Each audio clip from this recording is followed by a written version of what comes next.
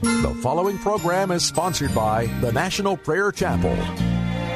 As I went down in the river to pray, studying about that good old way, and who shall wear the starry crown? Good Lord, show me the way. Oh, sisters, let's go down, come on down. Oh, sisters, let's go down in the river to pray. As I went down in the river to pray, studying about that good old way, and who shall wear the robe and crown? Good Lord, show me the way. Oh, brothers, let's go down, come on down. Come on, brothers, let's go down in the river to pray. As I went down in the river to pray, studying about that good old way, and who shall wear the starry crown? Good Lord, show me the way. Oh, fathers, let's go down, come on down. Oh, fathers, let's go down in the river to pray. As I went down in the river to pray, studying about that good old way, and who shall wear the robe and crown? Good Lord, show me the way. Oh, mothers, let's go down, come on down, don't you want to go down? Come on, mothers, let's go down in the river to pray. As I went down in the river to pray, studying about that good old way, and who shall wear the starry crown? Good Lord, show me the way. Oh, sinners, let's go down, come on down. Oh, sinners, let's go down in the river to pray. As I went down in the river to pray, studying about that good old way, and who shall wear the robe and crown? Good Lord, show me the way. Last Thursday, it was about 2 o'clock in the morning, May 16. I was awakened. I got up and began to pray. And the question that was burning in my heart, what do you want from me, God? What do you want from me? I prayed for some time and then went back to bed. I was awakened again about 3:30. I once more went to the prayer closet, began to cry out to the Lord, what do you want from me? There was no answer from heaven. I went back to bed. I slept till about 6:30. I again got up and immediately made my way into the prayer closet and began to cry out to God once more, Lord, what do you want from me? What do you want from me? And immediately 2 scriptures came to my mind. The first is found in Matthew, the 22nd chapter. I'll begin reading in verse 34. Hearing that Jesus had silenced the Sadducees, the Pharisees got together, and one of them, an expert in the law, tested him with this question, Teacher, which is the greatest commandment in the law? Jesus replied, Love the Lord your God with all your heart, with all your soul, with all your might. This is the first and greatest commandment. The second is like it. Love your neighbor as yourself. All the law and the prophets hang on these two commandments. And then this Old Testament scripture found in Micah, the 6th chapter, verse 8. He has shown you, O mortal, what is good. And what does the Lord require of you? To act justly, to love mercy, to walk humbly with your God. You're listening to Pilgrim's Progress. I'm Ray Greenley from the National Prayer Chapel. Thank you for joining me today. I pray that as I share with you the struggle of my heart, that it will open a vista of understanding for you and draw you into a deeper place with Jesus and call you to make some choices and decisions. Everything in the Christian life is about what choice you make and what choice God makes. Let's pray. Lord, as we come, O Jesus, as we come to your word, would you be plain with us about what you want? Not just what your requirements are, but what you want from us. Lord, I love you, and I desire to walk in the depths of your presence. Lord, thank you. Would you bless each person who is tuned in today? Lord, there was a hunger in their heart, or they would not have come to this broadcast. No one comes here casually. For, Lord, we go into the unvarnished, real truth of the gospel. So I pray today that as we do this, you'll be very close to each one who's listening. I pray in your holy name. Amen. Now, as I sat Thursday night in the prayer room, communing, praying, waiting on the Lord, some things began to be very clear in my mind. First, that what God most wants is found in Micah 6:8. Number one, to act justly, to love mercy, and to walk humbly. This is not new to you or to me. The emphasis that the Spirit of God put on this scripture for me, however, was quite a new emphasis. And that is to act justly, to love mercy, to walk humbly. The last three words struck me: with your God. What does God want from me? He wants me to walk with him.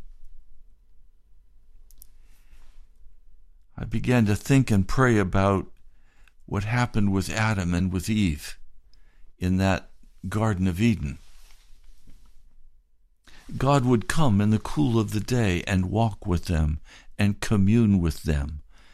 This was the pre-incarnate Jesus. He was the Creator, according to John, the Gospel, the 1st chapter, Hebrews, the 1st chapter, Colossians, the 1st chapter, all tell us that Jesus was the Creator God, that in the beginning God, but it was in the beginning Jesus. And so he's saying, walk justly, love mercy, humbly with your God. And thinking about that Garden of Eden and Jesus coming and walking with Adam and with Eve in the cool of the evening, fellowshipping with them.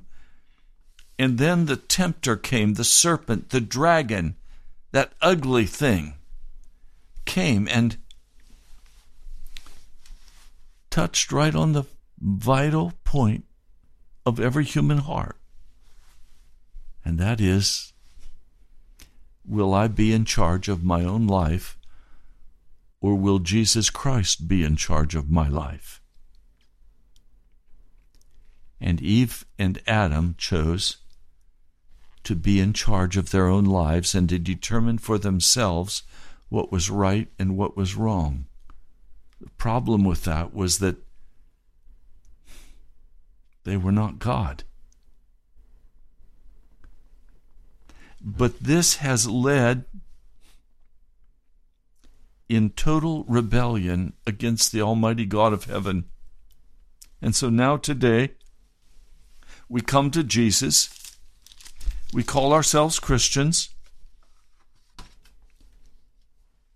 And yet, we maintain for ourselves the right to thrust ourselves out into circumstances and the world in relationships and do what we choose to do because we're taking care of ourselves.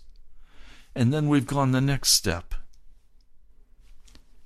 We have taken the gospel message of Jesus and we've twisted it to our benefit for winning strategies, for success, for comfort. We have twisted it to help us as we remain in the condition of Adam and Eve, where we're basically in charge of our lives.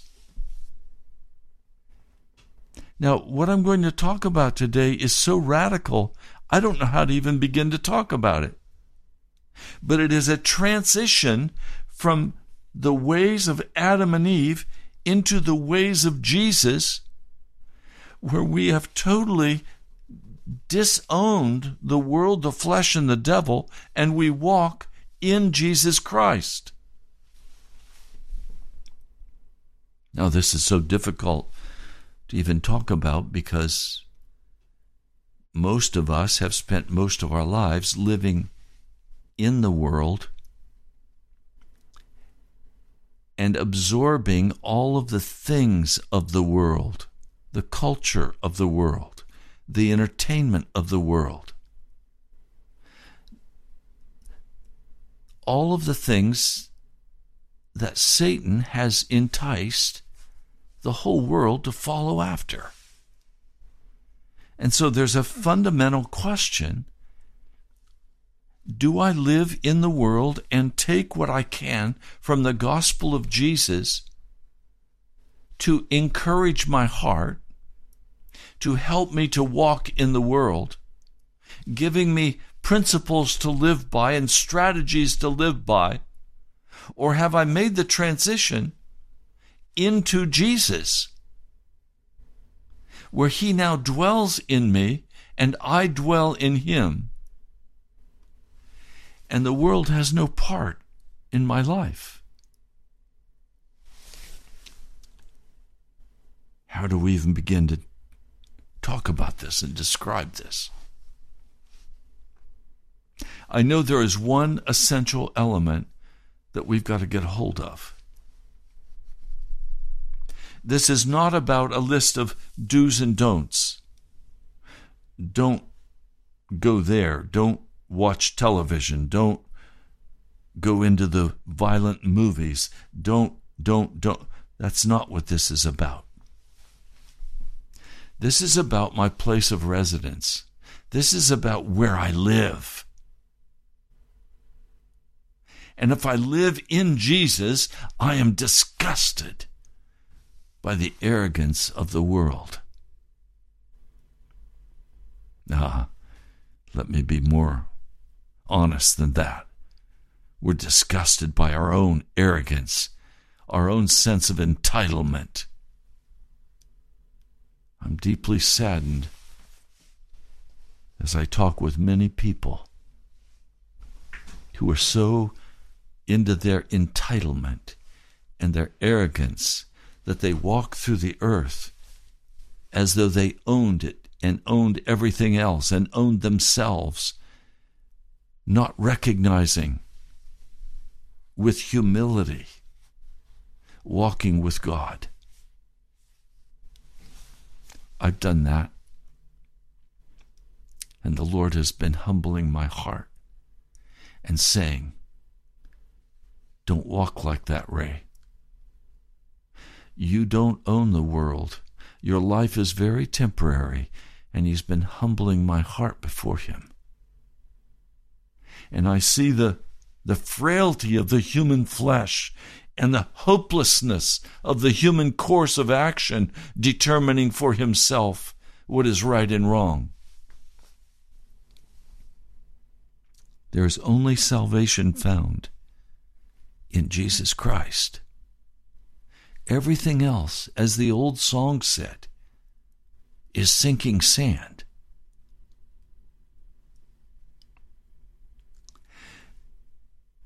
So this transition into walking with God,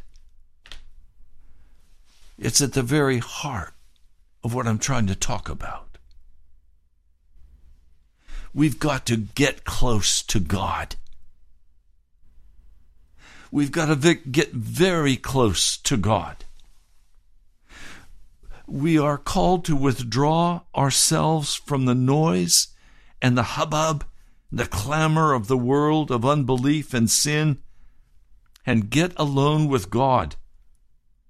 We're called to close our ears to the whispers of evil men and plead the blood of Jesus as a barrier against the suggestions of the devil that will constantly come to us. We've got to get alone with God. We've got to pray for the blood of Jesus to cleanse us from sin.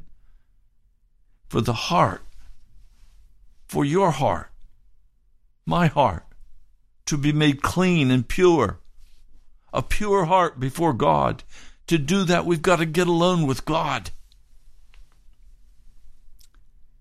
The Scripture tells us that the word of the Lord is a power that sanctifies us. We find that in Ephesians, the 4th chapter.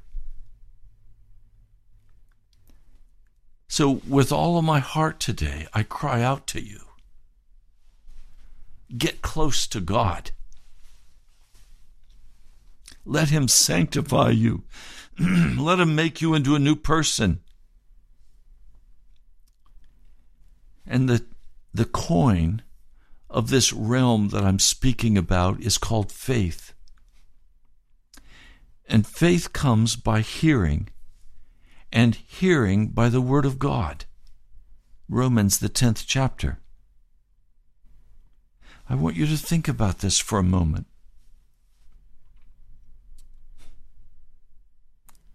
The divine heart of God is that you would walk with him, that you would become one with him. And this oneness comes by hearing the word of God, by reading the word of God, by getting close to God. The heart of God is that we would walk with him. Now I ask you today, are you in the dark? His word, the Scriptures say, is a light under your feet and a lamp under your path. Are you sick today? Are you suffering physically?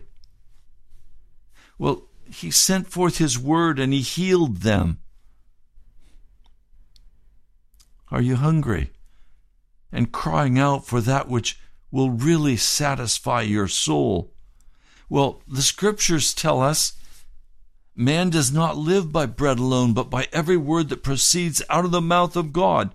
So are you lost? Are you groping in the darkness? Do you see yourself slipping down?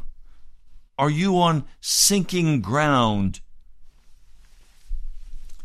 And you've got to get close to God. Now be honest with me. Some of you know you are backslidden. You know you're not walking right with God. You're still playing with the unclean sexual stuff. You're still going to the violent video games.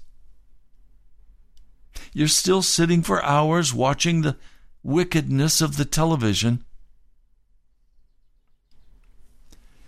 You're going to have to decide. Because if you're honest with me and you're slipping down, you know you're slipping down toward eternity's night. And only by getting close to God can this be turned around. The Word was made flesh. It dwelled among us. This is the miracle of the incarnation of Jesus, where he came, wrapped in swaddling clothes, pressed into the woman's arms in the manger in Bethlehem. You've got to get close to Jesus. That's a choice you make. Will you choose to get close to Jesus? And the way you get close to Jesus is you begin to spend hours reading the Word, praying constantly.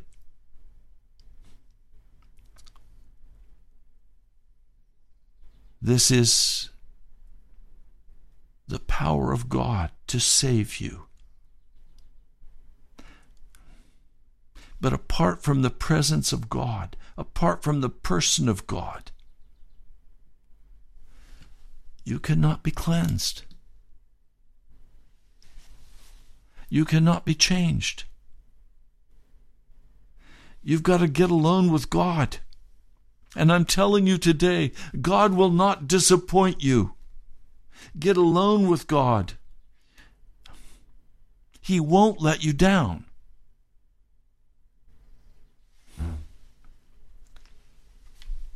It's of great import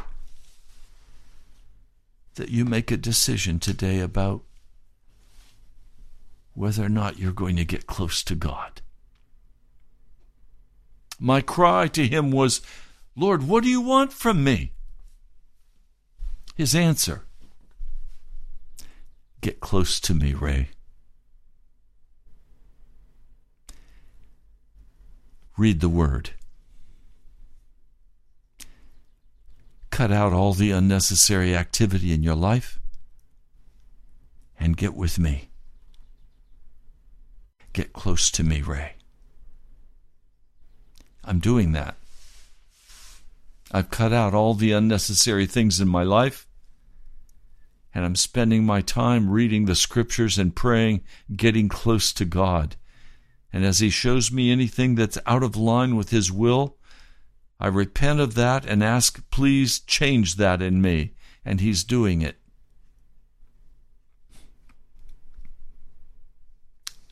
Now I want to focus for a few minutes on what I opened with. There is a transition that will begin to happen as you get alone with God. The Word of God sanctifies you. It makes you holy. It changes you. Changes your attitude. Changes your perspective on life. You go through a paradigm shift. You don't do this yourself. You choose to get close to God, and God will come and get close to you.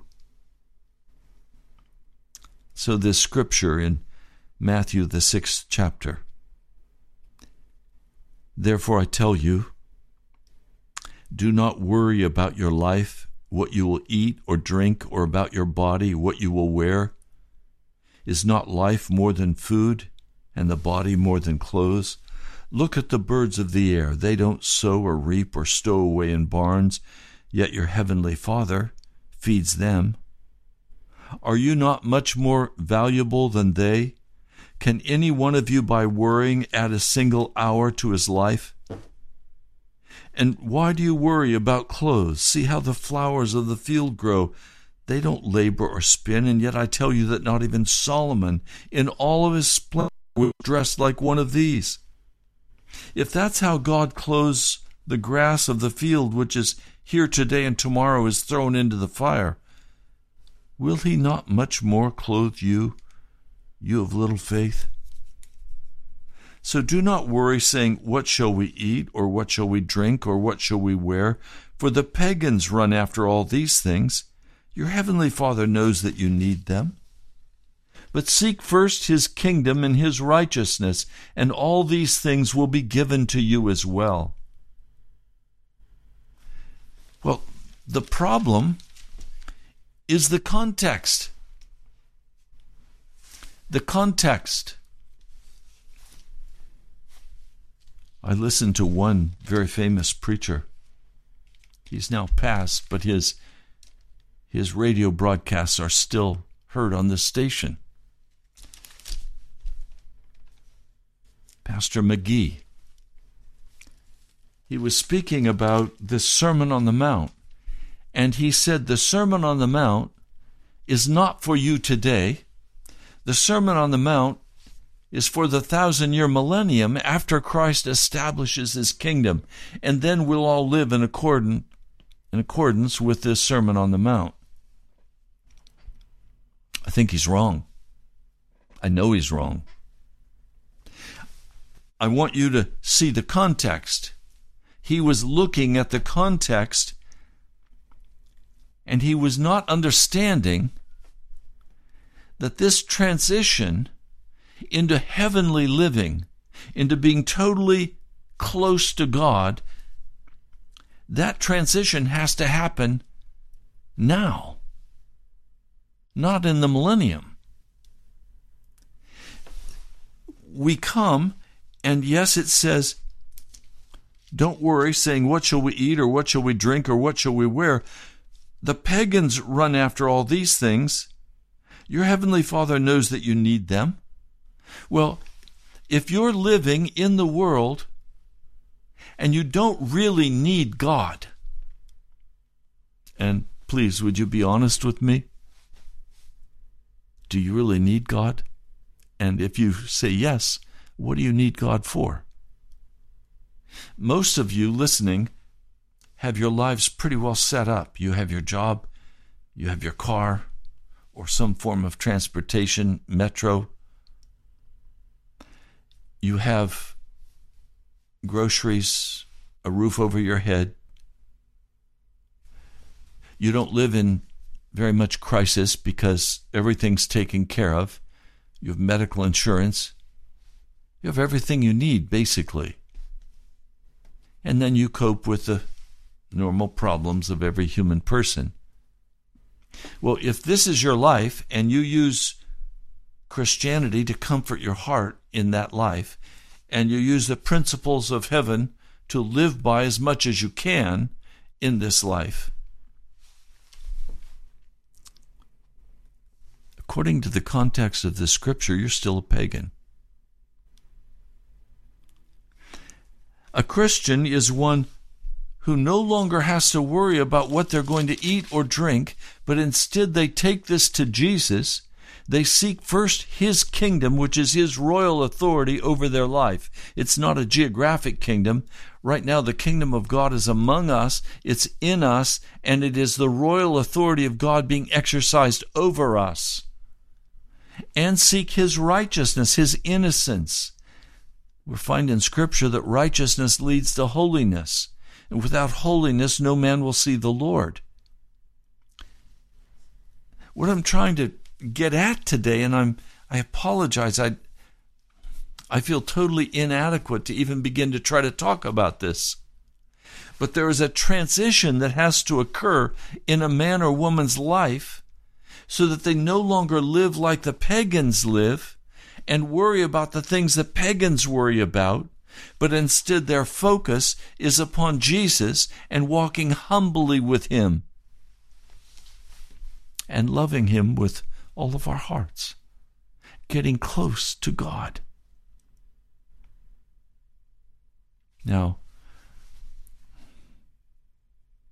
The question comes, if I begin to try to trust Jesus, what will happen to me?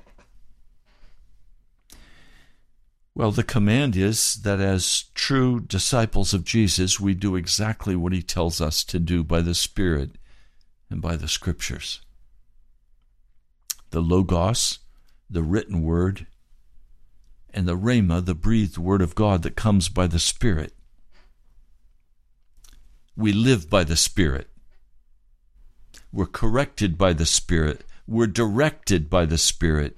We're filled with the Spirit of the living God. As we get close to the living God, we are sanctified. We are made holy.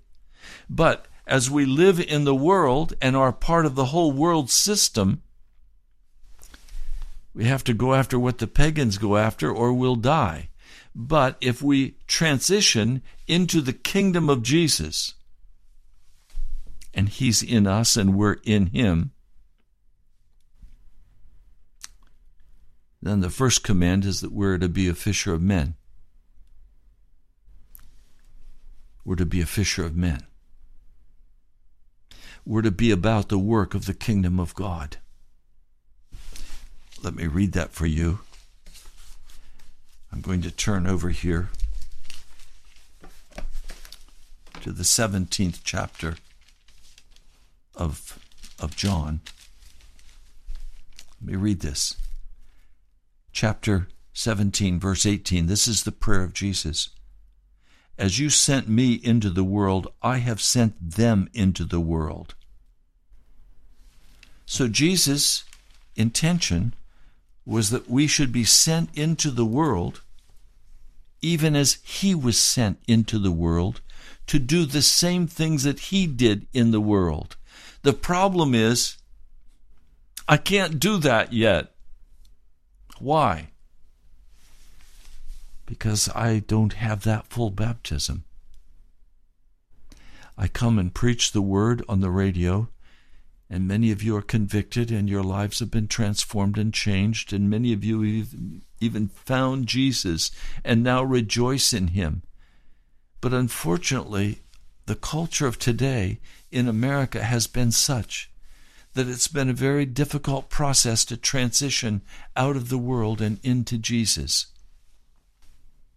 And that's the transition we're called to make, out of the world and into Jesus, not leaving the world, but sent into the world now to do what Jesus did in the world. And what did he do? He preached the word, he shared the gospel, he shared the good news, he called people to repent, he healed the sick, he raised the dead. He operated under the fullness of the Holy Spirit. Now, there's nothing we can't do that God can do. In other words, whatever God can do, we can do as he dwells in us, and by faith we walk in that. But that's not our current experience. Faith comes by hearing, and hearing by the Word of God. In other words, there's a place for us in these end times. There is a place for us in the heart of God with such intimacy and such closeness beyond anything we've imagined. He loves us more than we can imagine. And he calls us into that place. And as we go out, thrust ourselves into the world, establish our own kingdom, do what we want to do, go here, go there, start this job, start this business, establish this relationship, all in our own power and in our own strength, then those who call themselves Christians, God comes and disciplines. And everything crashes. And we have great sorrow in our hearts. And we don't walk in the joy of the Lord because the peace is gone, because God has had to bring discipline on our lives, because we're out there doing our own deal and establishing our own reality. For many years I talked about this, and I talked about it in this way. I said, the Lord will give me direction to do something. I will do it, and then it's as though he goes on vacation. He's gone. His presence seems to be gone. And I puzzled over this for many years. Why is this so? Is this just a way of God? And I've now come clearly to the answer. No, that's not the way of God. That's the way of darkness in my own soul. In other words, as Jesus gives me instructions, start preaching on the radio. Open this church, National Prayer Chapel. Do this, go see this person. As I've obeyed what the Lord has told me, the problem is I have then had add-ons. I have added to that what I believed I needed to do to make this a successful venture. Because after all, what our hearts want more than anything else is often success, numbers, growth. So we can say, I'm making progress. But that's not God. That's not the way Jesus operates. Jesus wants intimacy with us. He wants us to be close to him. He wants us to recognize that we should only do what he tells us to do and then wait on him. Read the scriptures. Pray. Someone sees a problem in the family, and immediately they go after it, full bore. Or they see a problem at work and they go after it, full bore. I know what's right. You've got to straighten this out now. Well, no.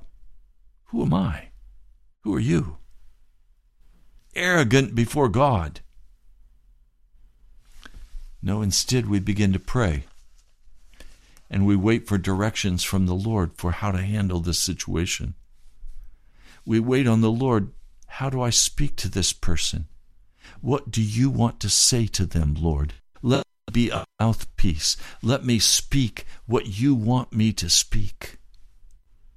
And not speak anything until we're clear about what he wants us to speak. And then not say any more than he gives us to say.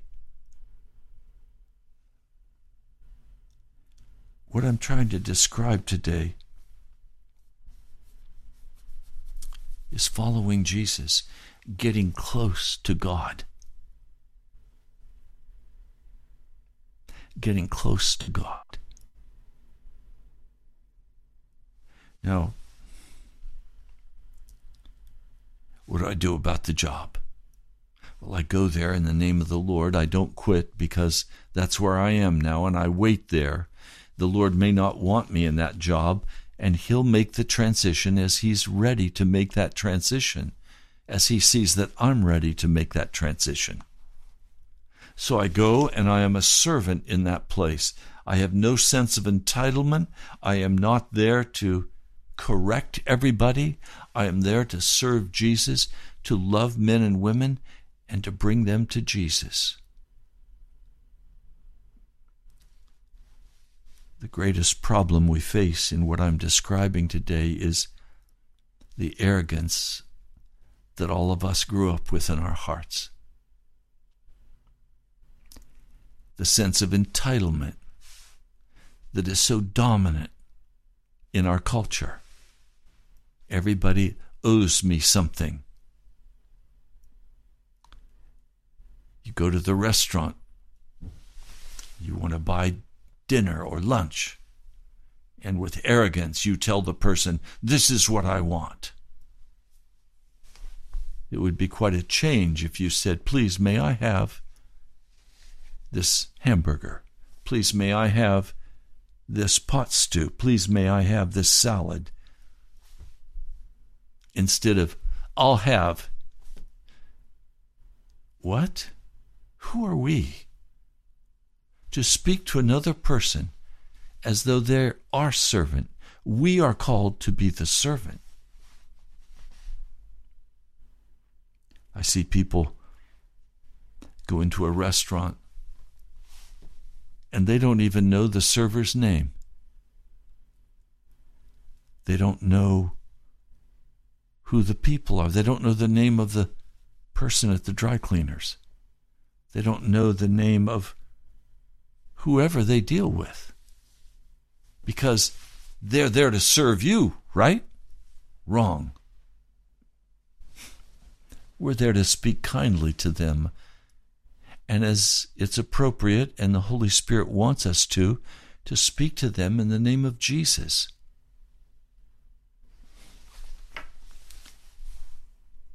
And then the Holy Spirit will move and will begin to draw their soul. See, this sense of entitlement means I'm owed something. You owe me. No, I don't owe you. I don't owe anybody but Jesus. And no one owes me anything but Jesus. See, when I begin to make this transition, it's as it's found in Matthew, the 7th chapter, verse 24. There everyone who hears these words of mine and puts them into practice is like a wise man who built his house on the rock. The rain came down, the streams rose, the winds blew and beat against that house, yet it did not fall because it had its foundation on the rock. But everyone who hears these words of mine and does not put them into practice is like a foolish man who builds his house on sand. The rain came down and the streams rose and the winds blew and beat against the house, and it fell with a great crash. Have you put the words that I've spoken today into practice in your life? Or are you walking around arrogantly with a sense of entitlement, spewing foolishness from your mouth, foul jokes, foul language, looking for what you can get like some kind of animal, grabbing and growling, consuming people and things and stuff, entertainment, darkness? Or are you walking carefully through this earth, recognizing that this is not your home, that this is not your place, but temporarily, that your home is in heaven? My home is heaven. It's not here. I'm an alien and a stranger in this land. I'm just going through to the promised land. This is a desert place for me. This is not my home. So this transition has to be made so that the world is no longer my home. It's not my place. I don't walk arrogantly in this world. I don't walk with a sense of entitlement. I'm not here to grab and growl and get what I can get. I'm not here to cause trouble for other people. I'm not here to exert my supremacy. I'm here to humbly serve and follow. All the way from my wife, where I don't demand from her that she serve me. Instead, I find every way possible to serve her. If that means making the bed in the morning, I make the bed. If it means washing the dishes, I wash the dishes. If it means cleaning her car up, filling the gas tank, then that's what I do. I'm not talking about impractical things here. I'm speaking very practically. And if you're at work and you see that something has been left undone and you can do that, then do it. Cover for other people. Take care that what you do is with a servant heart and a humble spirit, because you're not a part of this world anymore. You've transitioned into Jesus. We've got to get close to Jesus. We've got to stop walking through this world as though we owned it or owned a piece of it. We're not landowners in this world. It already all belongs to God. We're called to walk humbly here, to walk gently through this land, to be bold in Jesus, and to call men and women at the moving of the Spirit to leave their life of sin and to leave their life of arrogance and come to Jesus.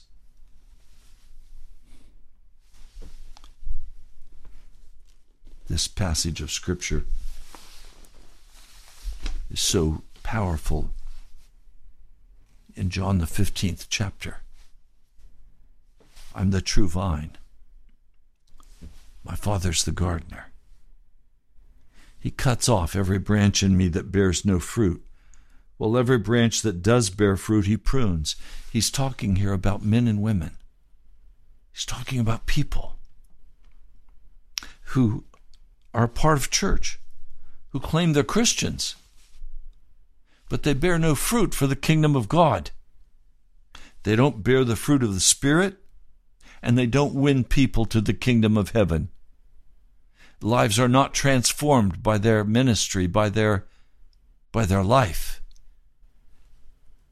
And Jesus is saying, every branch in me, so they're part of the church, that bears no fruit, he's going to cut it off. And it's going to wither. He says to the disciples, you're already clean because of the word I've spoken to you. Remain in me, and I will remain in you. In other words, don't go back to the world. Don't go dwell in the world and think and act like the world in all of their arrogance. Come and get close to God. Get close to Jesus. It says no branch can bear fruit by itself. It must remain in the vine. Neither can you bear fruit unless you remain in me. So the only place where we can please God and what he's asking of us is that we get close to him, that we read the Scripture, that we pray, that we meditate, that we obey what he tells us to do. Some of you have such busy lives.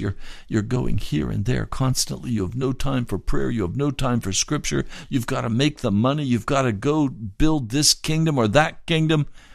Wrong. You're part of the world. And in the end, you'll bear no fruit for Jesus. And you'll be cut off. And you'll be burned. He says, I am the vine and you are the branches. If a man remains in me and I in him, he will bear much fruit. And again, the fruit is the fruit of the Spirit and the fruit of winning souls to Jesus. Apart from me, you can do nothing. Second time he said this. If anyone does not remain in me, he's like a branch that is thrown away and withers. Such branches are picked up and thrown into the fire and burned.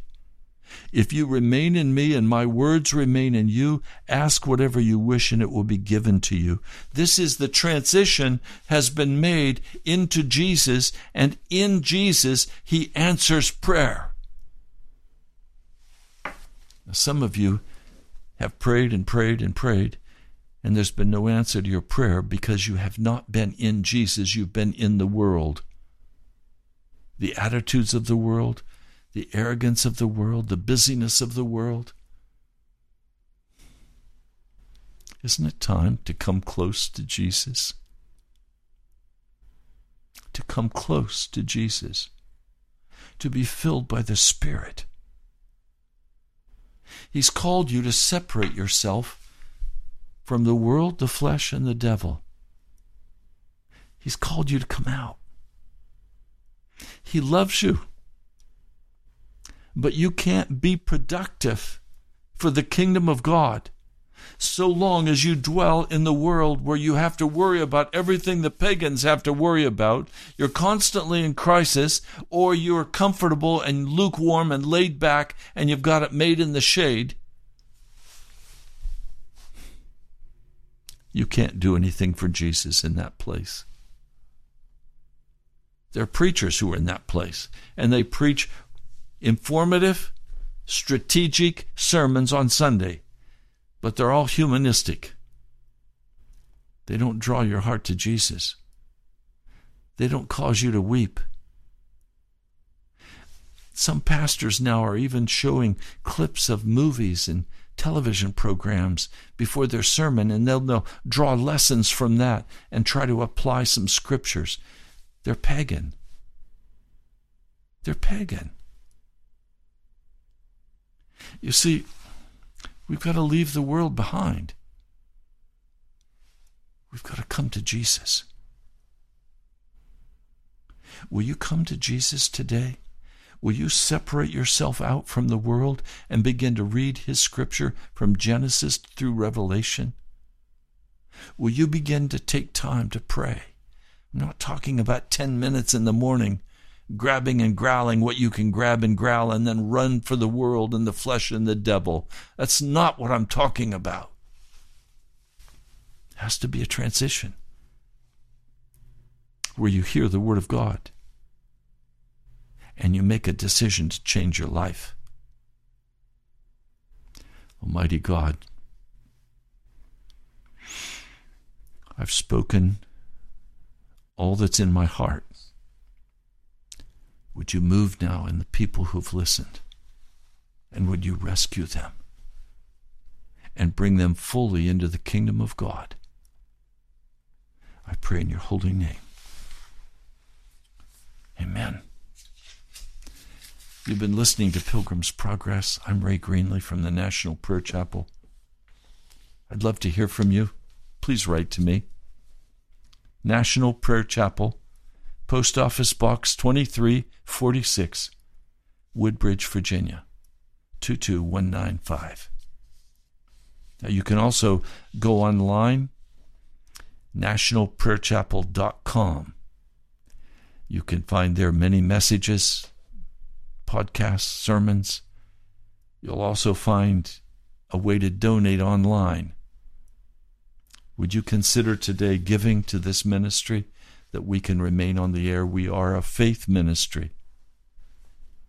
We are supported by Jesus as he moves in your heart. I know this has not been an easy message today. I'll be praying for you this afternoon. God bless you, my brother, my sister. I love you. I'll talk to you soon. To him who is able to keep you from falling and to present you blameless before the presence of his glory with great joy, with great joy. To the only God, our Savior, through Jesus Christ our Lord, to the only God, our Savior, through Jesus Christ our Lord.